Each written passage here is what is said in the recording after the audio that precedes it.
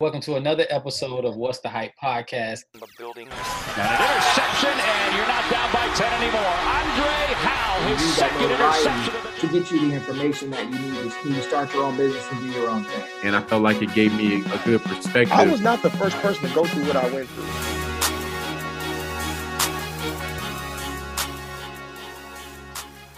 Just kind of talk about a little bit of, I guess, the conversation that happened with the transition from, the cornerback until what the conversation was like moving to the safety position.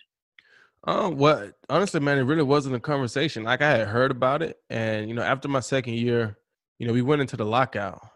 But the defensive staff with the Houston Texans had got fired, and they hired Wade Phillips. And so when Wade got the job, that's when I started hearing, hey, man, Wade's going to want you to play safety because Wade likes cover safeties. He liked little cover corners. You're not a cover corner, but you can cover as a safety. So they was like, hey, Wade's going to move you to safety. And I still don't remember ever really getting an official call from Wade like, hey, we're going to move you to safety. It was just when I showed up and I was talking to the DB coach, he gave me the book. He said, start learning the safety position. I was like, okay. So that's kind of how that happened. It really wasn't a big conversation about it. And like I said, we were in the lockout. So I just had a playbook and I was just studying it trying to learn a different defense. And, that was about it, man. It wasn't anything spectacular. I showed up after the lockout, and we go through training camp, and I'm playing safety. Just like that. It was totally different position, totally different view, but had to figure it out, man. Dre, he was just speaking on just like the position change. Kind of from your perspective, kind of what happened with you and that whole transition that happened for you as well. Yeah. So I came in playing corner. Had a one bad game, one really bad game against the Philadelphia Eagles. I was guarding Macklin, and a lot of guys got hurt. Like I think Kareem was down that game. I think J.J. might have been down. So I was actually starting. I was like, whoa! I came from on the bench, just playing first team to become the starter. So I'm like, whoa! Let me get right now because in the league, man, you're not expecting just to become a starter. You know what I mean? Right. But you can't. It happened. It happened all the time. Yeah. And I would mentally prepare for that. And after that game, I never was like unmentally prepared. Like I was ready to play every game. But that game kind of taught me a lesson that you got to be prepared all the time. Right. After that game, I know I had a bad game. Talked to the coach. He's like, yeah, you got to do better now. Like you're right. So the next year, we had a couple safety guys. They had cut. They let DJ Swearinger go. They let DJ go, and they let. I think D-Man was there, but I think he might have retired. I don't know what happened with D-Man, but just, we had no safeties really. So they're like, "Can you play safety? Can you play?" I'm like, "Yeah, I can play." Like, why not? Because like I said, I always I knew to play with like back of my hand, even as a rookie. Like that's what I would do. Like football was my thing. So right, I made sure I knew the whole playbook. And they asked me like, "Yeah, I can do it."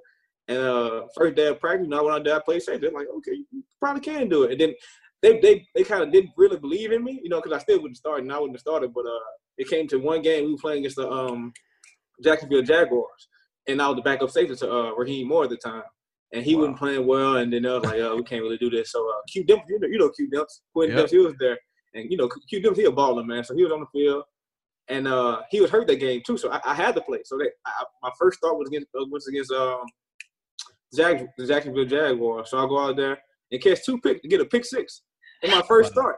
That's great. I'm like, whoa, let's go. You know what I mean? Like, damn, I finally got an opportunity to play, and I finally got an opportunity to show y'all what I can do. Because I was doing it the whole time. Like, I'm out there in practice balling out. But they didn't think it would translate to the football field, but it did. Right. And, after that game, I became a starter, and like I said, I ain't look back, man. That's how it is, man. You get that opportunity, man. You just got to take advantage of it, man.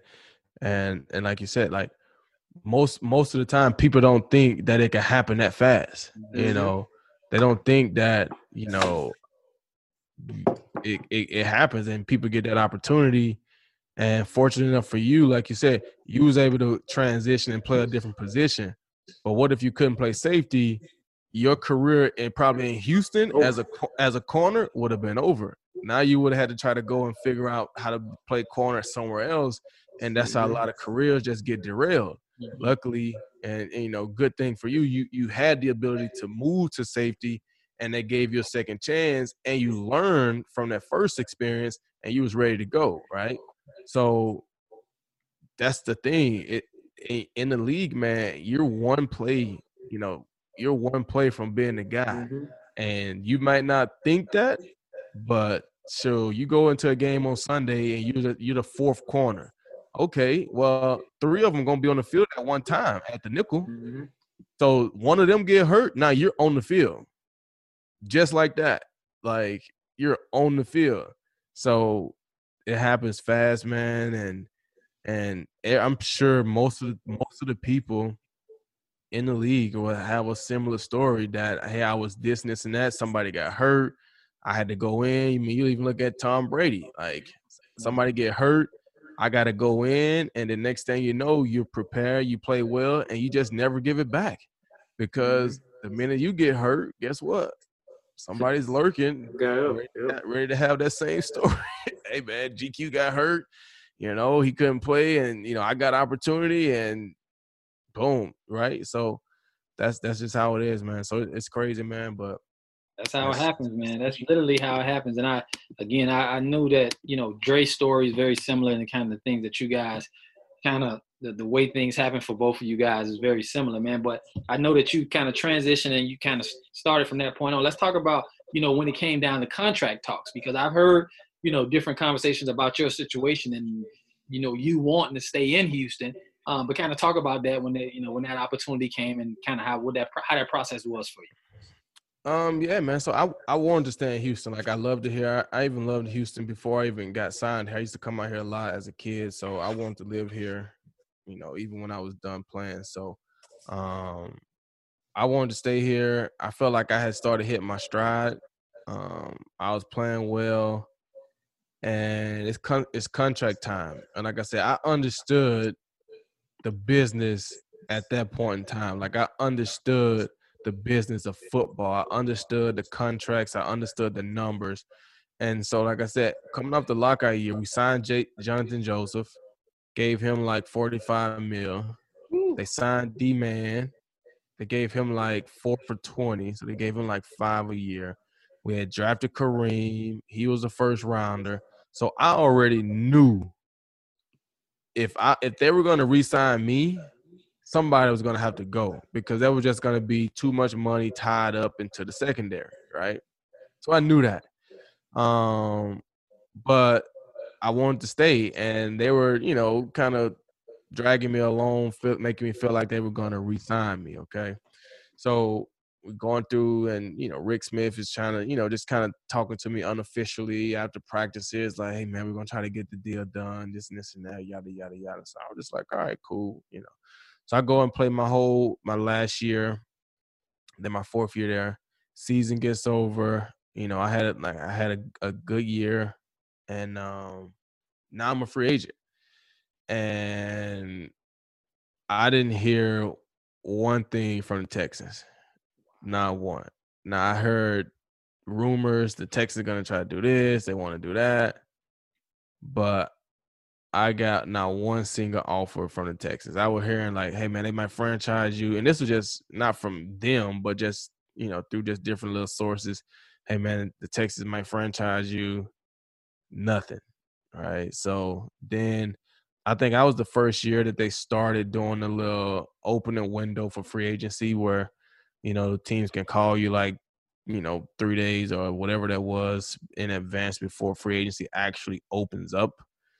And so my agent was like, when that time opened up, you know, he got a call from, you know, the Detroit Lions early. And I was like, Detroit? Jeez, you know, I wasn't trying to go to Detroit at that time. And I'm like, Detroit? You know, and just going through that, he would tell me about the teams. And he was like, you know, these teams are calling you. And he was like, but what they're saying is, in order for them to sign you, like, you're like the second guy on their list, as far as like a signee. They want like a O-lineman, and if they can get the O-lineman, then they can only offer you this much. If they don't get the O-lineman, then they can offer you this much. And so it was kind of just like, all right, man, whatever. Like who want me to? But so Detroit wanted me to come out like immediately. So like they actually like once free agency opened up, because even though they were doing like the little open window, you couldn't really do anything with the team yet. So they had already told me they wanted me to come out on a visit. They already had told me like what flight they wanted to put me on, like all that good stuff. They couldn't book it until free agency started. So they had told me they was going to have me on a 5 o'clock flight at 3 o'clock Houston time when the window opened up. Boom. They sent me an itinerary like 3:05. I already had my bags packed. So I just went to the airport and I'm flying to Detroit. And after talking with my agent, the whole time I'm flying out there was just basically to like just use it as bait to get other teams to be like, oh, okay, man, if we want to get him, we better, pick up the offers because Detroit want him. And so I'm flying to Detroit, and I had no intentions of signing in Detroit, man, honestly. And I'm out there, and really nothing that happened on my visit would have warranted me to sign. It was crazy in the hotel. It was crazy at the airport. It's crazy at the facility. Like nothing really happened for me to be like, oh yeah, I can't wait to come to Detroit. And so I'm sitting there that day and, I'm talking to my agent, and I was like, Detroit had made me an offer, And so I hit my agent up and I told him, I was like, all right, Detroit made me an offer. He knew what the offer was. I was like, I want to stay in Houston though, bro. I was like, I got my house there, my family, like I want to live in Houston. I was like, hit the Texans up and tell them if they match the offer, then I'll stay. Even though it was a little less than what they had gave D-Man, because I had told him at first I can't come back making less than what D-Man was making because I felt like I was the future. I was telling D-Man what to do on the field, and I'm sitting there like I'm the younger guy. I'm the future. Like I can't come back making less than D-Man. Like I just couldn't do it. And so I told them like, hey, let me get this right here and I'll come back. When my agent told them that, I don't know how it happened. This is what the rumor was to me, what was told to me from my agency. Rick Smith leaked to ESPN that I had agreed to terms with the Detroit Lions. So if there's footage out there, you can see at the bottom of ESPN that it says, and I've seen it, Glover Quinn has agreed to terms with the Detroit Lions. And I called my agent. I'm like, I haven't agreed to terms, right? So then it goes back across the screen. Glover Quinn has not agreed to terms with the Detroit Lions. And then I'm talking to my agent and, just talking about options or whatever. And he's like, you can take the deal from Detroit. He's like, you can wait and, you may get something better. You may not.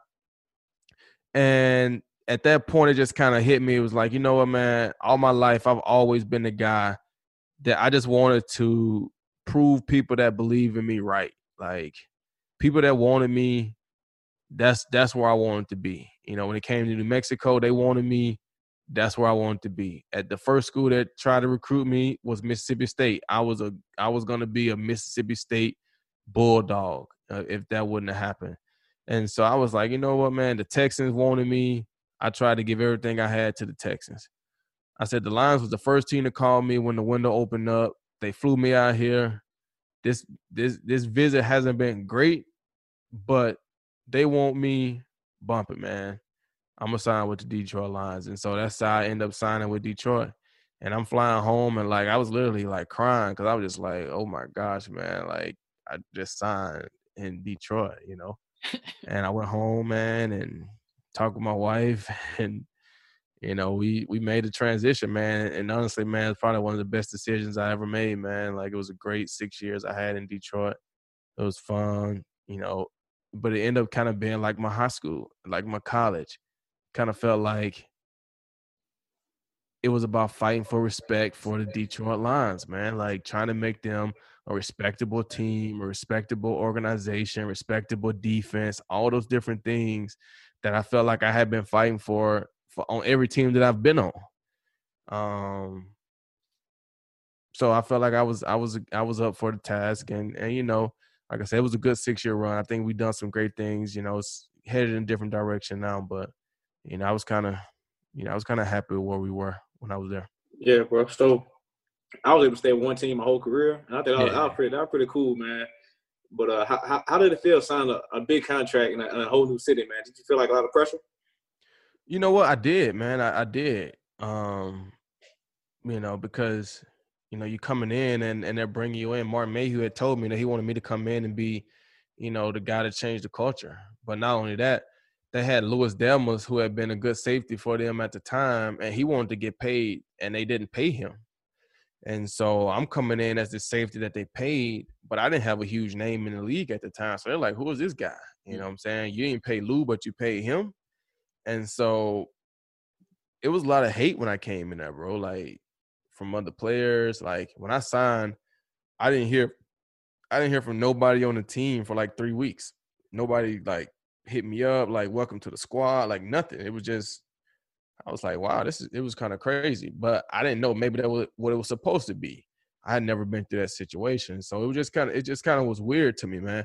And I showed up on my first day, and it was still weird. Like, I was the highest paid, you know, guy that they had that signed, but I also signed with Reggie Bush. So Reggie Bush was getting all the hype, all the, you know, whatever. Everybody knew Reggie and this and this and that. And I was just kind of like, all right, you know, whatever. Like, I don't care about that mess. I'm just here to play ball. You know what I'm saying? So I felt the pressure, man, to come in and try to change it. And so I had to carry a lot on my shoulder, man. I had to deal with a lot of hate, a lot of people that, you know, didn't want, you know, me probably to succeed.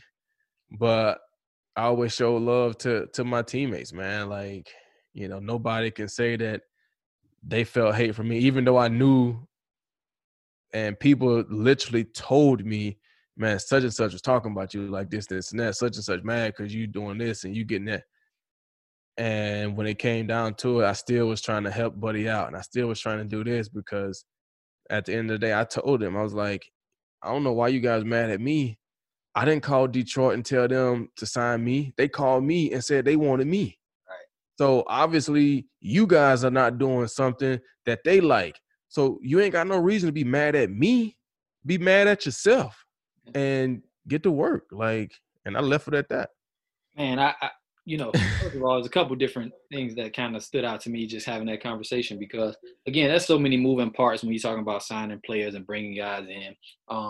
That plays a factor into the process. So just like even hearing a guy named like Lewis, I played against him in high school, so he's from Miami down south. So I kind of watched him a little bit, but at the same time, one of my university alumni ended up signing with Detroit, Rasheem Mathis.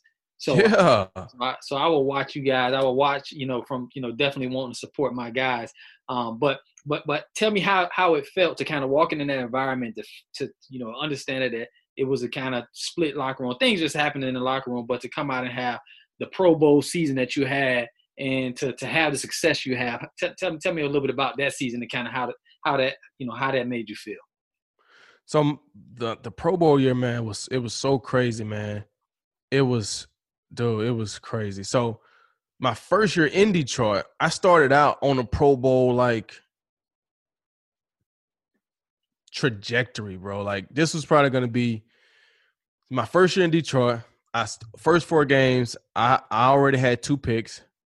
I had fumble recovery, like balling in the first 2 games. So that felt great, right? To be a guy that they signed, you came in at high expectations. The first game we played, I ended that game with a pick against Minnesota. The second game we played, I had a fumble recovery against Washington. Then the 4th game we played, divisional game against Chicago, had another pick, took it back to the 2 divisional games, right? Minnesota and Chicago, picks, right? Big time plays. So I'm off to a crazy start, man. And in the Chicago game, bro, I literally tore my ankle like almost off the bone. I had a grade 3 tear on the inside ligament, no, on the outside ligament, grade 3 tear. So it was like flapping at each other, no ligament stability. The inside ligament had a grade 2 tear, so it was almost tore. I had torn cartilage in the front of my ankle, bone bruises. Like, man, it was awful, bro. And I played through that trash, man, for 12 games, man. Probably the worst pain that I've ever experienced, man. It was crazy. My ankle was literally the size of like a cantaloupe that next week, man. Like, well, maybe not a cantaloupe, maybe like a grapefruit. It was big. But the thing that made me play that next week is in week 5, we was playing against the Green Bay Packers in Green Bay. And I've always wanted to play at Lambeau Field. And so I did so much treatment, so much everything, man, to try to get myself to play, man. And you talking about limping. Oh, my gosh. It was the worst pain ever, bro. But I made it through the Green Bay game. And once I made it through that game, it was like, all right, well, I didn't sit out for that game, so I can't sit out the next game. So then it just became this whole routine of getting up super early, trying to get treatment, because I wasn't one of those guys that was like, hey, I'm going to miss meetings because I got to get treatment, or, hey, I can't go to the weight room because I got treatment. It was just like, if I got to be in the weight room at 6:30, I got to be in the treatment room at 5 o'clock. So I had to fight with the organization to get the training room to open up, because the training room didn't open up to 6:30. I'm like, well, I got 7 o'clock meetings, so I got to get my workout in before the meetings, and I got to get my treatment in. Y'all can't show up at 6:30. Y'all got to show up earlier. Your job is to get me ready to play. So if I'm willing to be here at 4:30, 5 o'clock in the morning, y'all need to have somebody here. Open up. Like, what are we doing? And like I said, those were some of the battles that I felt like I had to fight to help the organization, because I'm sitting here like, bro, it's 6:30. Like, we could have had a whole hour of treatment going by 6:30. Mm-hmm. You know what I'm saying? Meeting starting at 7 o'clock. You want me to show up at 6:30 to get treatment? That's only 30 minutes, bro. Right. So dealt with all that, and it changed, right? You know, they would show up early. I'm like, hey, I'm here early. I'm staying late because I'm trying to get ready to play on Sunday. Y'all need to have somebody here. And that worked out. So I was able to play through that whole season, man. That hurt it. Had surgery that off season. Come back. We changed coaches. Coach Caldwell came in, and we got new DB coaches. And, you know, they had heard good things about me. Obviously, I was super ecstatic to have Coach Caldwell and his staff. And so that offseason, bro, they literally didn't make me do any – like, I didn't do any OTAs. I didn't do any mini camp. They were just like, nah, you need to get your ankle back right. So, like, I literally would ride the bike during, you know, OTAs and workouts. I didn't do conditioning, nothing, man. It was the best thing ever, actually, like, not having to put all those miles on my body in the offseason. And the coach would always ask me, you know, DB coach, are you as good as they say? And I was just always like, man, I'm going to be honest with you, man. I ain't the type of person to talk about what I can do. Like, I'm going to go out, I'm going to show you, and I'm going to let you make that decision for yourself. I'm not going to sit here and tell you, oh, yeah, I'm that guy.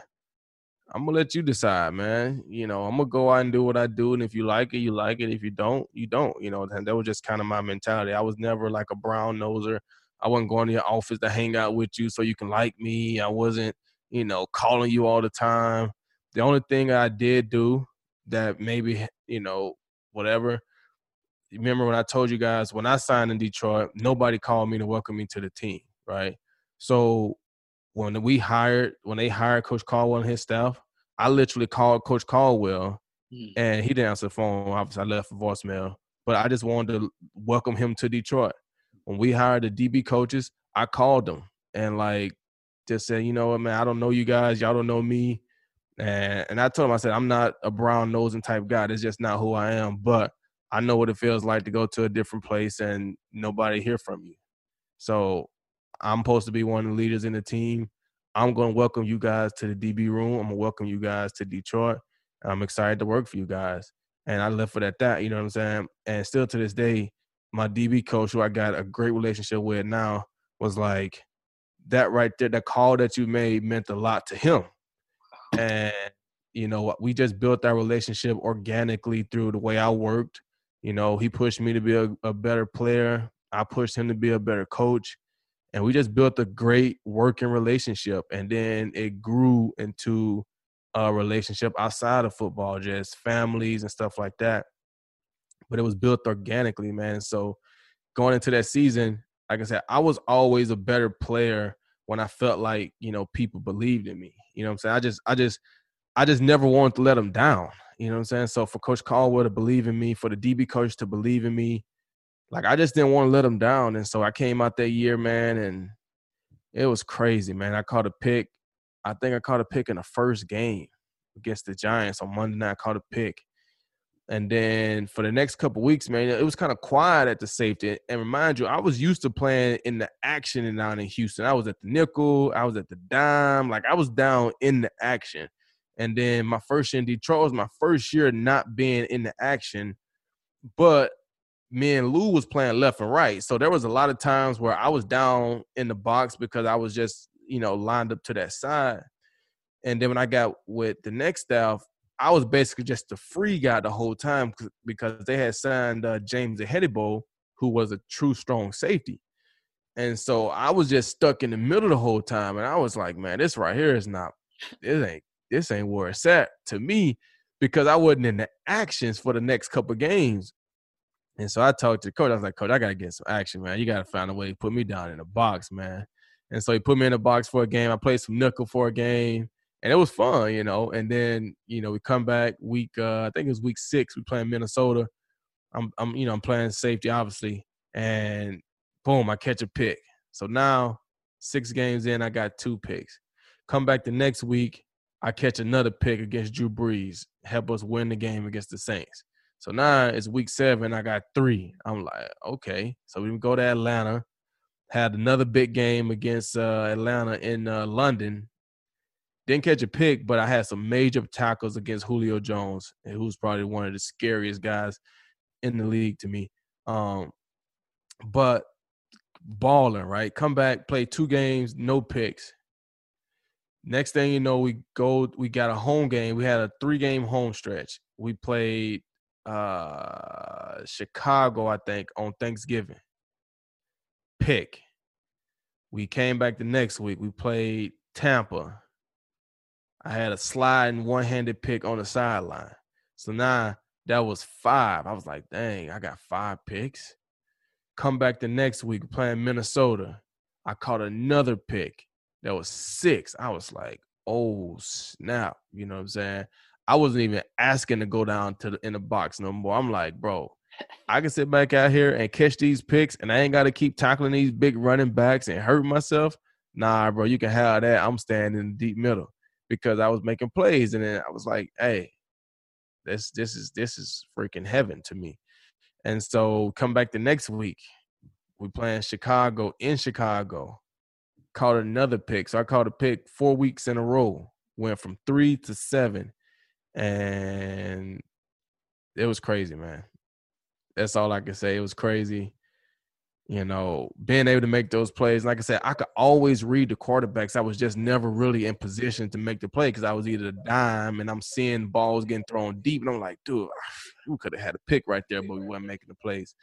So to be able to get there and make those plays, man, and then get recognized to go to the Pro Bowl, get voted in, you know, and I got my thoughts on that, you know, to get all pro, you know, it was just a huge accomplishment. It made me feel like, you know what, the way I do things, the way, you know, what I stand for, you know what, you may not get it every year, but, you know, sometimes it works out for the good guys. Yeah, bro, that's what's up, bro. I remember that season. That was 2016 or 17. That was 14. It was a 14 season, 15 Pro Bowl. Yeah, yeah. That was 14. Yeah, that was my first year with the Texans. And you balled out. Like, bro, he was him last year. I'm like, oh, okay. that's number 29. I see him on film sometimes. I'm like, okay, that's 29. But yeah, bro, you balled out that year, man. Yeah, it was crazy. Like I said, you deserve that, bro. You deserve that Pro Bowl because I won the Pro Bowl one day. You know, I probably ain't played long enough, but I know that feeling though. Like I had 3 picks in 3 weeks too. I had 2 against Jacksonville. And I had like 2 more like the week after another. Like it was like you're on the road. You know, I know that feeling like you're on the road, man. Like you're in that zone, bro, and you just feel like everything coming to you, and that's like one of the best feelings ever, bro. And I had that feeling before, man. It's a great feeling, dog. Great feeling for sure. Man. What's up, Hype family? Thanks again for listening to another episode of What's the Hype podcast. But if you haven't heard about Anchor, it's the easiest way to make a podcast. Let me explain. It's free. There's creation tools that allow you to record and edit your podcast right from your phone or computer. Anchor will distribute your podcast for you so it can be heard on Spotify, Apple Podcasts, and many more. You can make money from your podcast with no minimum listenerships. So you don't even have to have a big audience. It's everything you need to make a podcast in one place. Download the free Anchor app or go to anchor.fm to get started. Shoot, yeah. You say you had some thoughts on the Pro Bowl thing. You want to kind of talk about that or just make mention about what you're saying? Well, I mean, I just kind of felt like, you know, the Pro Bowl stuff was, you know, it was just, obviously everybody knows, you know, political and all that good stuff. But I felt like 2017, I had probably my best season. 2014, obviously I led the league in picks, but 2017 probably was my best season overall. You know, I only had 3 picks. I had a pick 6. I had like 3 or 4 forced fumbles. But just overall season, big time plays, game changing plays, timing of plays. I thought that was probably one of my better seasons. And, you know, I was responsible for 8 turnovers that year. And I got voted the 4th Pro Bowl alternate behind like Cam Chancellor, who got love for Cam, but he only played in like 7 games that year, right? And so kind of like what happened with Andre with the Senior Bowl happened to me with the Pro Bowl. I was a 4th alternate. They end up calling me the week of the Pro Bowl and was like, hey, such and such not coming to the Pro Bowl, you know, do you want to come? You know, the GM called me from Detroit, and was like, you know, such and such, whatever, you know, you was an alternate at the Pro Bowl. Do you want to go? They called for you. And I was just like, man, honestly, nah, I don't want to go, man. I'm just being honest with you. I was like, I felt like I should have been like a first, you know, guy Pro Bowler that year. And you're going to make me a 4th alternate. And now you're going to call me on Monday, the week of the Pro Bowl. So now I got to, like, try to pack up my family, like, make all these plans. The date, like, to be able to leave tomorrow? Nah, bro, I ain't going out there. I'm not just jumping on somebody's, like, nah, bump that. Nah, I don't want to go. So I turned it down. And that was that. And that's just kind of how I felt about the Pro Bowl. Like, I felt like it was so many different ways that they can do the Pro Bowl to make it so much better, man, in my opinion, and reward the players, you know. I'm going to tell this real quick. I was like, you know, you look at a artist, right, musical artist.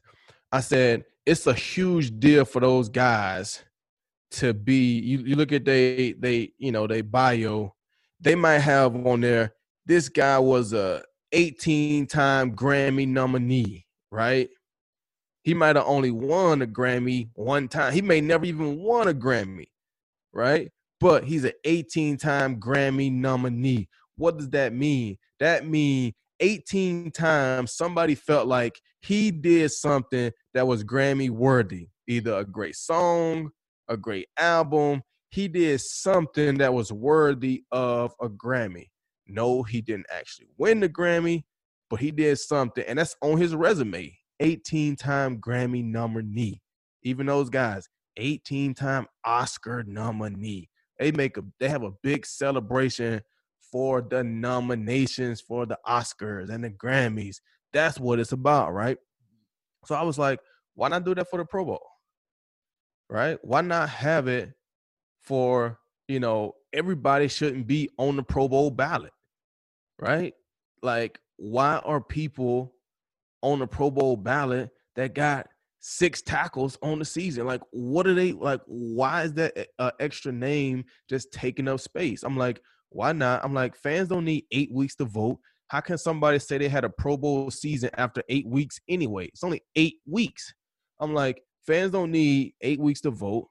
I'm like, at week 12, have a nomination show. By 12 games, you should be able to see who's had a Pro Bowl caliber, who's having a Pro Bowl caliber year, right? Then play 12 games. Have a nomination show. You got writers, you got scouts, you got coaches, you got all these people that watch all these games that know football that should be able to compile a list of 10 players almost at every position to say, these guys right here, these are the nominees for your defensive backs in the NFC for the Pro Bowl. These guys are having a great season. Now the fans got 3 weeks. You get to vote for those guys. And at the end of the day, now, even though you might not get voted to the Pro Bowl, when you go to contract negotiations, guess what? Hey, man, I'm a 5-time Pro Bowl nominee. Now, I never made it in because the fans didn't put me in, but the world saw me as the people that know football saw me as somebody that's been balling for 5 seasons. So you can't hold that against me in contract negotiations and be like, oh, you never made the Pro Bowl. Nah, you know why I didn't. The fans didn't put me in, but you voted me as a Pro Bowl nominee, and that helps the players out. And it makes it more important about the game because now it's an honor just to be nominated on the ballot. Mm-hmm. It's not everybody make the ballot just because I've got a jersey on. Right. You know what I'm saying? It should be an honor to make the Pro Bowl. It should be an honor to do that stuff. But I told them that. They didn't want to listen to me.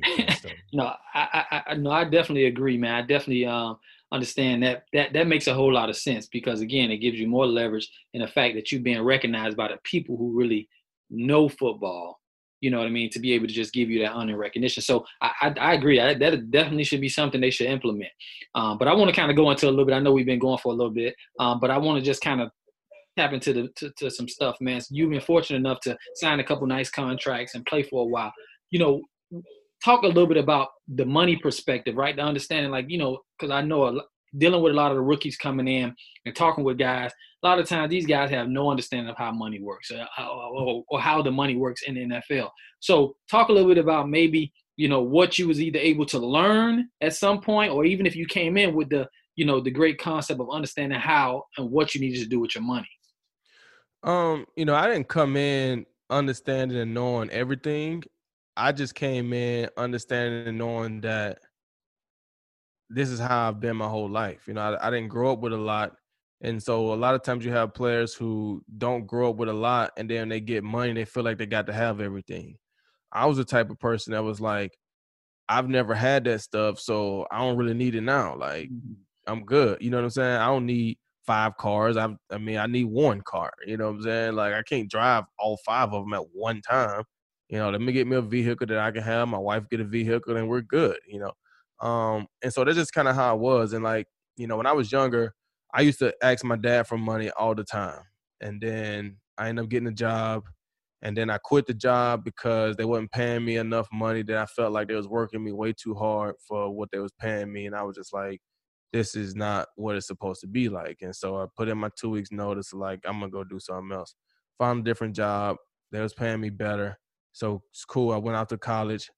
And when I got to college, I couldn't work. So I was asking my dad for money, right? So my dad would give me money. And when I say money, it's like, you know, $30 a week. But for me, I wasn't spending the money, you know what I'm saying? So it was adding up. And so then when I went to New Mexico, I told myself, I'm like, you know what, man, I need to learn how to, like, manage my own money. You know, I need to learn how to do all this stuff. So I'm going to stop asking my dad for money. I'm getting my little scholarship check. You know, I'm going to find me a job out here. And I'm going to stop asking my dad for money. So that's what I did. I stopped. And, you know, and I had one summer out there. I was dead broke, man. I had no money. You know, I didn't get my scholarship check that summer because something happened with one of my classes. So I was, like, literally dead broke, man, like, even, like, in the negative. And, you know, I was able to figure out a way to get out of it. The next summer I got my job back, and I worked a little bit, but I didn't want to ask my dad for money. I wanted to figure it out. And so I'm out in college, bro. I was riding a bike to school because I didn't have gas money. You know what I'm saying? I was eating the freaking snacks that they would give us at football after practice. I would take a lot of the snacks just to put in my backpack so I would have stuff to eat throughout the day, because we only got one meal for training table. So that was the only meal that I was eating. So the rest of the time I'm having to eat my little snacks, or I would like have $1 or something and go to like Wendy's and get, a junior bacon cheeseburger. You know what I'm saying? Just trying to figure it out and not wanting to call and ask somebody for help. And so when I got to the league, man, it was crazy, man. That helped me a lot, and even after I got drafted, being home, I told you I was home for 3 weeks after I got drafted. So being home for 3 weeks and being in the NFL, but still being broke, like I didn't have any money, right? But everybody thinks you got money now because you've got drafted. They think you got drafted and you all of a sudden are a millionaire now. And I'm just like, nah, bro, I'm broke. Like I ain't got a dime to my name right now. Like I'm still at home. And, so when I came out here to Houston, when I signed I did everything direct deposit. I was like, I don't even want to like touch a check. Like everything was direct deposit. So when I signed my contract, I went back to New Mexico, brought my wife back. We ended up getting married. My signing bonus hit. I woke up one morning, I looked at it right before practice. It was training camp. I wake up, I look at my bank account before I even got out of bed because I knew what day it was supposed to hit. I wake up, first thing I did, grab my phone, go to my banking app, open up, it was there. I was like, wow. It was like $252K.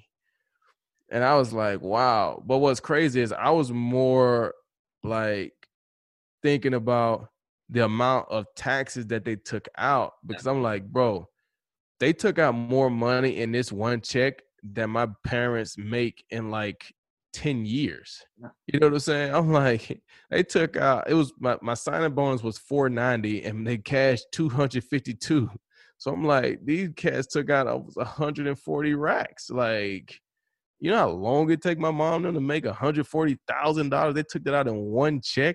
That was kind of like my thought process. I wasn't even worried about the 250, but like I said, I went to work and I left all that in the bank. I didn't even mess with it. Like, put half of it up, and I bought a house out here, and I was just kind of like that guy. I was like, I'm gonna trade my 20s in. I'm gonna grind, because I knew I only wanted to play 10 years. That's all I wanted to play ever, because I knew I wanted to have a life after. I wanted my kids. I wanted that stuff, and I wanted to, be able to do whatever it is I wanted to do when I was done. So I was like, I got to save as much money as I can, make as much money as I can, and get out of here, man. And so that's what I did, man. We saved, we live a good life, but it's a modest life, and, when I signed in Detroit, it was still like, wow, we just signed a good contract. Now it's really time to save. We lived a little better, but it was still like, okay, this is what we're doing. We invested, did some things like that. And when my 10 years came, I was like, I'm ready. Like, we're good. Money-wise, we're good. We built the house at the right time. Like, we're good. Our lifestyle that we've built, we're good. I have no reasons to stick around. I didn't want to be one of those guys that feel like I got to play an extra 3 or 4 years just because I blew so much money in my first 3 or 4 years, and I'm trying to make that money back up. So it was good for me, man. I have no regrets walking away and the way I lived in my 20s, the sacrifices that I made, because now I'm 34, man, and I get to enjoy my life, do whatever it is I want to do, and it's cool. Man, I commend you on that. And it's crazy. Like I said, man, you and Dre have so much similarities, and I'll let him speak to that. But just being in the league and seeing so many guys come in, right, and, step into this type of money that, like you said, coming from college, they wasn't having money. They come from family that didn't have money, but then they come to the league and then they have to live up to the expectations or the facade that a lot of guys put out there. Now, understanding that you may be in the locker room with a guy that's the highest paid player on the team, or maybe one of the top highest players in the league, you're trying to compete with him as a rookie. You know what I mean? Like, you got a rookie contract. Like you said, the signing bonus, half of that is gone, right? They took half of it already from, with taxes. So now you done bought a Lamborghini, or you done bought a $150,000 car, you done bought your mom a house. Your rookie salary is $450. You know what I mean? Like you're gonna be playing catch up for the rest of the year. You know what I mean? Like you gotta. And I think a lot of guys come in the league and they're not prepared for that. They don't have an understanding about that. So then before you know it, like you said, they got to continue to play because they got to make up that money they spent. And Dre, like I said, Dre had a similar story, just how long he wanted to play, and just kind of speak to that, Dre. Speak about that. Yeah, so I see why you are how you are because of your college experience. How you were broke. You know what I mean? I went through the same thing. My college, Vanderbilt, they cared about football, but they didn't even care about football. So like they didn't give it we didn't get no scholarship check. We didn't get none of that stuff. We got I stayed on campus one summer my sophomore year, and that 2 months taught me so much because I was broke and we had to work. I had to work. I had to go to class. Had to work out, and I had to feed myself and pay my bills. So all my bills, all my little work money went to my bill. So I'm like, dang, I don't have no money to eat. So we'll put the money together and go get Church's chicken. Like a $9.99 special every night. I'm like, bro, I can't live like this. I cannot live like this. So that's why I had to really grow up. I grew up so much in college, and when I got to the league, I already knew what was up. I said, man, I'm telling no to my mama. I'm telling no to my sisters. I'm telling no to my daddy because I know what this money gonna do. I know what this money gonna do. I know how much it's gonna take out of my taxes. Like, you know what I mean? You don't learn that growing up. You don't learn nothing about money growing up, and that's probably the most saddest thing ever. Like kids should learn about money. First place, so you can be, so you can live in this life. This world is crazy, and they teach us the wrong stuff. So learning that in college actually got me ready for the NFL. So when I did get my big payday, I was like, you know what? I'm buying me a house. I don't need three. Like I said, I don't need 3 cars. Like I'm by myself. I don't need all that. Like, I'm good. But you don't understand that if you like been baby all your life, if you go to LSU, you go to Alabama, these guys be getting money all their life. So they're like, okay, well, this is another check I'm getting. I'm just gonna spend it. And they don't understand the process of making money and spending money the right way. And I kind of I figured out that in college. Like I learned in college how to use my money, how to save my money. And I'm so thankful for it because I was able to retire after 5 years. Like I was like, I won't play no more. I don't got to keep. Like you said, you won't keep on playing. You want to keep on going out there hitting people all the time. Like I won't live my life. I won't spend time with my kids. You was able to do that shit. Like a lot of guys can't do that. A lot of guys can't sit back and like, okay, I'm gonna stop playing. I want to stop playing because they spend so much money. And like, I got to keep on playing to make this money back. And then it's a mindset, man. If your mindset kind of jacked up in the first place, you're never gonna get right. You gotta change how you think about money, man. And that's what a lot of guys don't do. They don't change their mindset about money. They kind of have the same mindset they had since they were like kids. Like, it's all gonna go. It's all gonna go. It's like, nah, man, just kind of like change your mindset about how you think about money, and you're gonna be great. But you don't kind of think we don't get taught that, man. And it's kind of sad that all these guys, they just lose a lot of money, man. It's like, come on, y'all gotta learn, man. When ain't gonna be time for y'all to learn? And I usually kind of try to preach to people every now and then, but you can't really preach to people. Everybody got kind of get on their own. You know what I mean? And once you get on your own, then you be okay. But a lot of guys don't want to kind of get it because they don't want to put the work in. Because it takes work to kind of get that. Like it takes you work to kind of to keep it. No question, man. You gotta do a lot of work on yourself, on your mental self. You gotta do it to yourself. But if you're not trying to get better mentally, like that's what I'm talking about in football. Football don't really prepare you for life. It prepare you to play football. That's it. Like football just prepare you to play football. That's all you think about is the league. Okay, I gotta make this next check. I gotta do this. I gotta do that. I gotta make this. I gotta make sure I know the playbook. I gotta make sure I know, my checks. You don't learn about life playing football, and that's all we did all our life since we was 8 years old. So if you don't ever get like the teaching that you need to get, you'll never become a man basically. You'll be a kid all your life, and that's what happened to a lot of guys. They be kids all their life until they leave the league. It's like, what's next? Like, what I'm gonna do next? Because you never learn. Nobody ever kind of put you in a situation where you had to learn. And we learned in college from being broke, from struggling. And a lot of guys don't go through that. A lot of guys been getting babied all their life, and then bam, what I'm gonna do now? Football over with. And that's why I think the league should probably do more. They say they do more, but they really don't because it's hard to, man. You playing football, man. You're trying to make the team. You're not worrying about how you gonna spend this money. That's why a lot of guys get financial advisors, and then that's kind of bad too. If you get the wrong one, that's not gonna teach you how to manage your money. And that's what happened to a lot of guys, bro. And I feel sorry for those guys because they can actually learn. Like it's not that much to learn. Like pay your own bills, and then you learn through doing it. You know what I mean? But a lot of guys don't want to put themselves through that, and that's probably the worst thing that's going on right now in the league. Oh yeah, man. And so many guys, man. They don't understand. They don't understand money, man. Like I tell people all the time, people sign just to keep the number simple, people sign a $10 million contract and they start making $10 million decisions. Yeah. You can't make $10 million decisions when you sign a $10 million contract. Mhm. You're not going to see $10 million. You know what I'm saying? And you look at some of these guys that sign those bigger deals, and people don't understand the levels of being broke, right? A lot of people feel like being broke is like no money. I tell people all the time, if you sign, you look at some of these guys, they sign a $100 million deal, right? They might get 55, 60 guaranteed. It's a lot of money, right?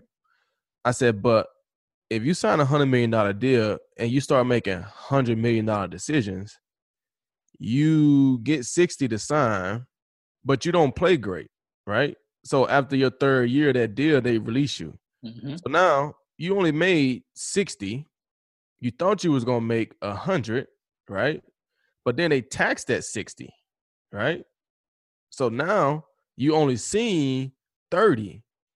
You was making $100 million decisions, but you only seen 30. 30 million can't keep up the lifestyle of 100 million. So now you're not playing and you still got all this stuff going on. And people don't realize if you were making $100 million decisions and now you only have 10, 15 mil, you broke, bro. Yeah. Like, you broke. And people like, no, you still got 15 mil.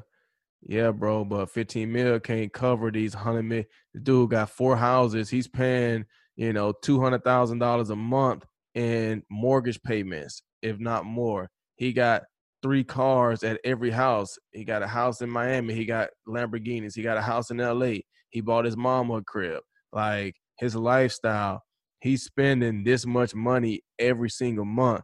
That 15 mil gonna be gone in 3 years, bro. He broke right now. He finna start having to sell stuff. He gotta try to figure out a way to do stuff because 15 mil cannot cover the decision that you made when you was thinking about 100 mil. That's why I don't like NFL contracts. I kind of feel like if you're gonna sign me to a 3-year, $100 million deal, but you're only gonna give me 5-year, 100 mil, but you're gonna give me 60 guaranteed in the first 3, and then you're gonna make decisions on whether you want to keep me on the roster or not. Just give me a 3-year, $60 million deal, and we'll talk about it after that. Now I'm gonna make $60 million decisions. Well, it really should be $30 million, but now I know I signed for 60. I'm gonna make my 60, and then we'll have to retalk. It's not I signed for 60, but I really only made 22, and then after taxes, I only got 12. Like, that's a totally different ball game, man.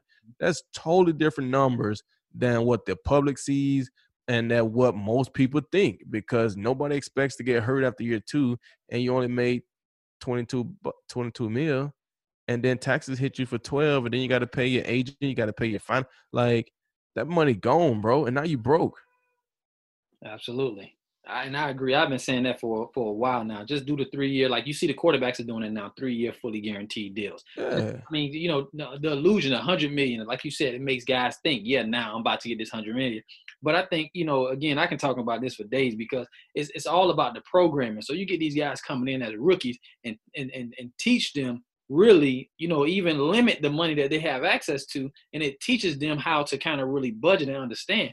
Because again, it ain't guaranteed. So even your rookie deal ain't guaranteed. You know what I mean? You can pay 2 years and injure now, but you live in a life like that. So it's really just trying to really program and teach these guys. And like Dre said, I don't think the league ain't really interested in really teaching us like that, teaching guys like that, because they want you to play. You're here to play. They want you to focus on football. They make it sometimes be a problem if your focus not 100% on football. They look at it in a negative way. See, this is what I'm gonna say about that, and this is my true feelings. And I'm definitely not, pro NFL. Like, I feel like they are who they are. But I will say this right here: I do feel like they have programs and stuff in place. I think the problem is people are only gonna change when they want to do it. Like, they got all these programs and people just don't want to do it. Now, the NFL, they're going to advertise some, this and that. But the ones that really want to learn how to manage their money, the ones that really want to learn how to budget, the ones that really want to learn the playbook, those are going to be the ones that enter those programs, and they're going to learn. The ones who really don't want to learn, like Andre was saying, sometimes people just got to go through things, right? So those are the guys that if you try to talk to them, they still going to do what they want to do. The NFL can come talk till they blue in the face about all the programs. They ain't going to sign up. They're going to do whatever they want to do because they feel like they know it. And then when they fall flat on their face, then they're going to try to figure out what's going on and be like, man, the league, man, you know, they ain't had these. No, they did. Like, I remember, like, when I was coming out, when I came out, we had a rookie symposium. I remember going to the rookie symposium, and I learned a ton of stuff. I had a great time at the symposium. But there was so many guys that I was there with and that I saw that was like, man, what are we doing here, man? It's awful, bro. Like, they sneaking out. They trying to leave the sessions, not want to be there. And then when I look at some of those same guys now are the guys that didn't have good long careers because of that stuff. Didn't want to dedicate themselves. Didn't want to put in the work that it takes to be great on the field. And so in doing that, to me, you got to put in the work to be great on the field, but you got to have that same pride to want to be great off the field and put in the time. What you want to be good at is where you're going to put your time at. And if you want to understand finances, you will. And you will reach out to people, seek help. If you don't, if you just want to live it up, that's what you're going to do, man. And I truly feel like that's what the NFL knows that. They know that. So they have these programs and they, you know, like I said, they don't really advertise a lot of them. But the ones that really want to know, they go to the NFL, they go to the PA to find out, hey, what programs do we have? What can I get in? What can I do? Who can I talk to? Those and it's only a select few guys. A lot of guys don't do that, but a lot of guys in the league that are making a lot of the money are black guys that are great, talented people that didn't come from financial background, and they're happy to have a lot of money right now. They're taking care of a lot of people, and they're just not interested in learning that stuff, and they feel like they're going to play forever. The money's going to keep coming in, and unfortunately, it doesn't. Yeah. Right. And like I said, you're absolutely right. I think once they start to make being smart with your money cool, it's going to continue to kind of fly under the radar. So I know we've been going for a minute, and I appreciate you definitely jumping on. Can you just tell us a little bit about what you're doing now? What's your plans kind of post-career? And, if people, are looking for you, where they can find you and things like that. Man, what I'm doing now, man, is like I said, man, I played the way I played so I can do whatever it is I want to do, man. And so that's what I'm doing now. I started out in videography, doing some stuff, learning videography last year, because my kids play baseball, and, I generally do I record all their games and stuff and put them in little highlight films together. And when I retired, I was like, you know what, if I'm going to do this, I want to be good at it. So I don't want to be, I want to know how to make the films and do it right. So I got into videography, taking classes, learning it. And I just fell in love with the camera, man. I just fell in love with the production of it. And, I fell in love with learning. There was so much information that I just didn't know, just learning everything. And, I spent a lot of time on YouTube doing that. And so in doing that, I kind of just started telling stories. And I started out on my IG because I was just like, I got some cool stories that happened in my life that I just want to tell people. And you know what? I'm going to record it myself, and I'm just going to put it on my IG. And so I started out telling the story. And this happened over Corona this time. It was during the COVID. And I just told a story about how I met Lil Wayne when I was in, a sophomore in high school. I didn't really meet him, but I was walking right next to him taking pictures. He didn't say anything back to me. But, I met Lil Wayne, right? So I told that story on IG, and it was cool, right? Got a good reaction.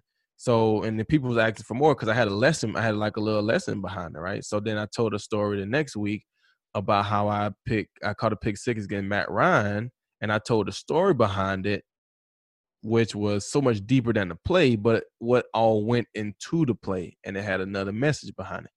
And it got over 11,000 views on IG. So I was like, okay. And everybody was just asking hey man, dude, that was dope. We need more of this stuff. I was like, okay.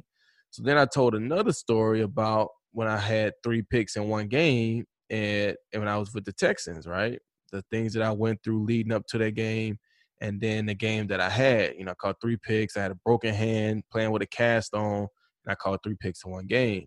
And like I said, the reactions were still like good, but I kind of got like to the point where I was like, you know what, man, I'm putting this stuff on Instagram, and I don't know if people really go to Instagram for like a lot of this type of stuff. You know what I'm saying? I'm like, people go to YouTube. I was thinking about myself. I go to YouTube to learn, to look at longer videos. If I go to YouTube, on Instagram, it's hard to get people to click on that button to say keep watching, for Apple TV, for IGTV show. They'll look at the first minute, and then after that, it's kind of like, all right, I'm going to the next. I'm just scrolling, right?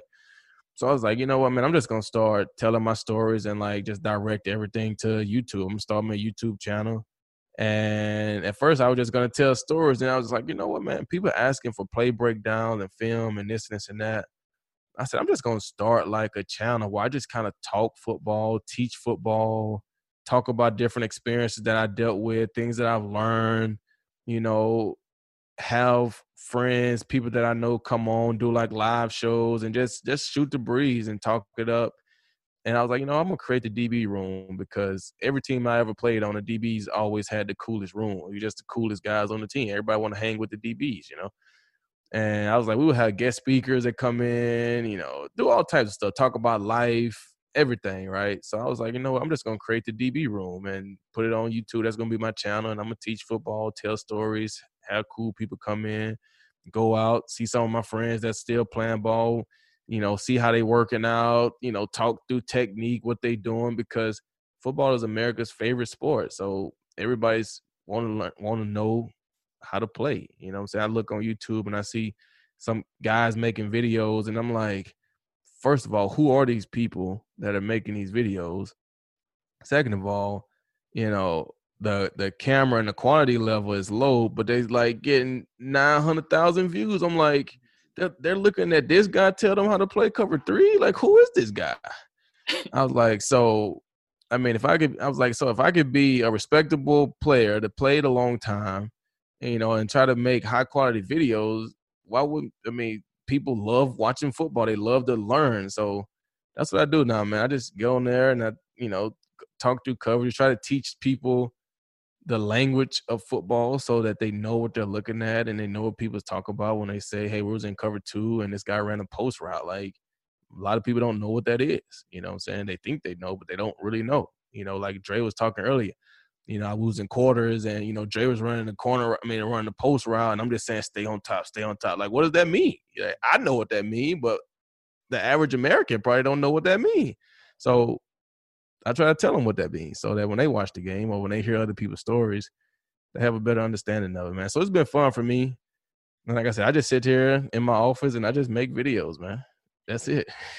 And the name of the show is DB Room. The DB Room. Yeah, just the DB Room. I just, I don't even have, a name of like my show right now. I just the whole channel is called like the DB Room. So I tell people, meet me in the DB Room. So they come to my YouTube channel, they leave comments. I respond to everybody. I talk.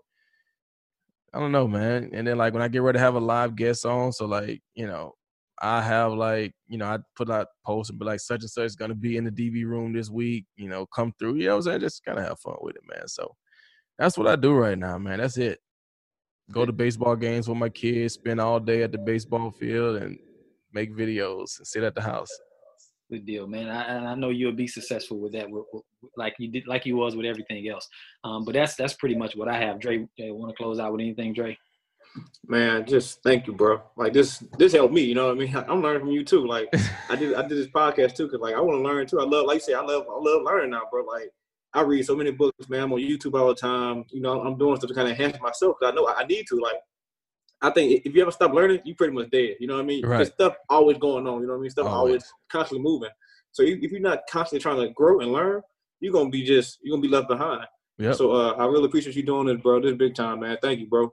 Man, I appreciate you guys having me on, man. This is dope, man. I like it. I like talking, man. I like like I said, that's one reason why I started my channel, to inspire people, to motivate people, let people know what stuff is really like, to tell them, you know, we got a lot of athletes coming up, man, a lot of young people that love YouTube. My kids love YouTube. So I'm like, man, how do we reach these people? They're not sitting down watching direct TV. They got their phones in their hand. They're watching YouTube. So put the information out there, man. Like, and a lot of guys probably don't want to read a book.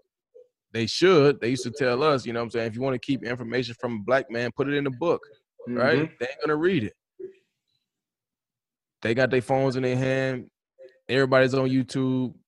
Put the information, tell them how to do this, how to get better, how to be smart. Tell them different situations. Hopefully they see it, man, and you know how it is, man. If you can inspire one, you know what I'm saying, you did your job, man. So keep doing it, man. Keep doing your thing, man. It's cool what y'all doing, man. People got a lot of great stories, man. It's a lot of great guys out there telling, you know, that went through a lot, man. And everybody can learn from something, man. So it's pretty cool, man. Appreciate you guys. Thanks for listening to another episode of What's the Hype podcast. Remember to like, subscribe, and comment. Follow us on all platforms at What's the Hype podcast. I've been grinding all my life, look, all my life. Been grinding all my life. Sacrifice, hustle, pay the price. Want a slice, got to roll the dice, that's why all my life, I've been grinding all my life, look, I'm married to this guy. Thank you for listening to Believe. You can show support to your host by subscribing to the show and giving us a 5-star rating on your preferred platform. Check us out at Believe.com and search for BLEAV on YouTube.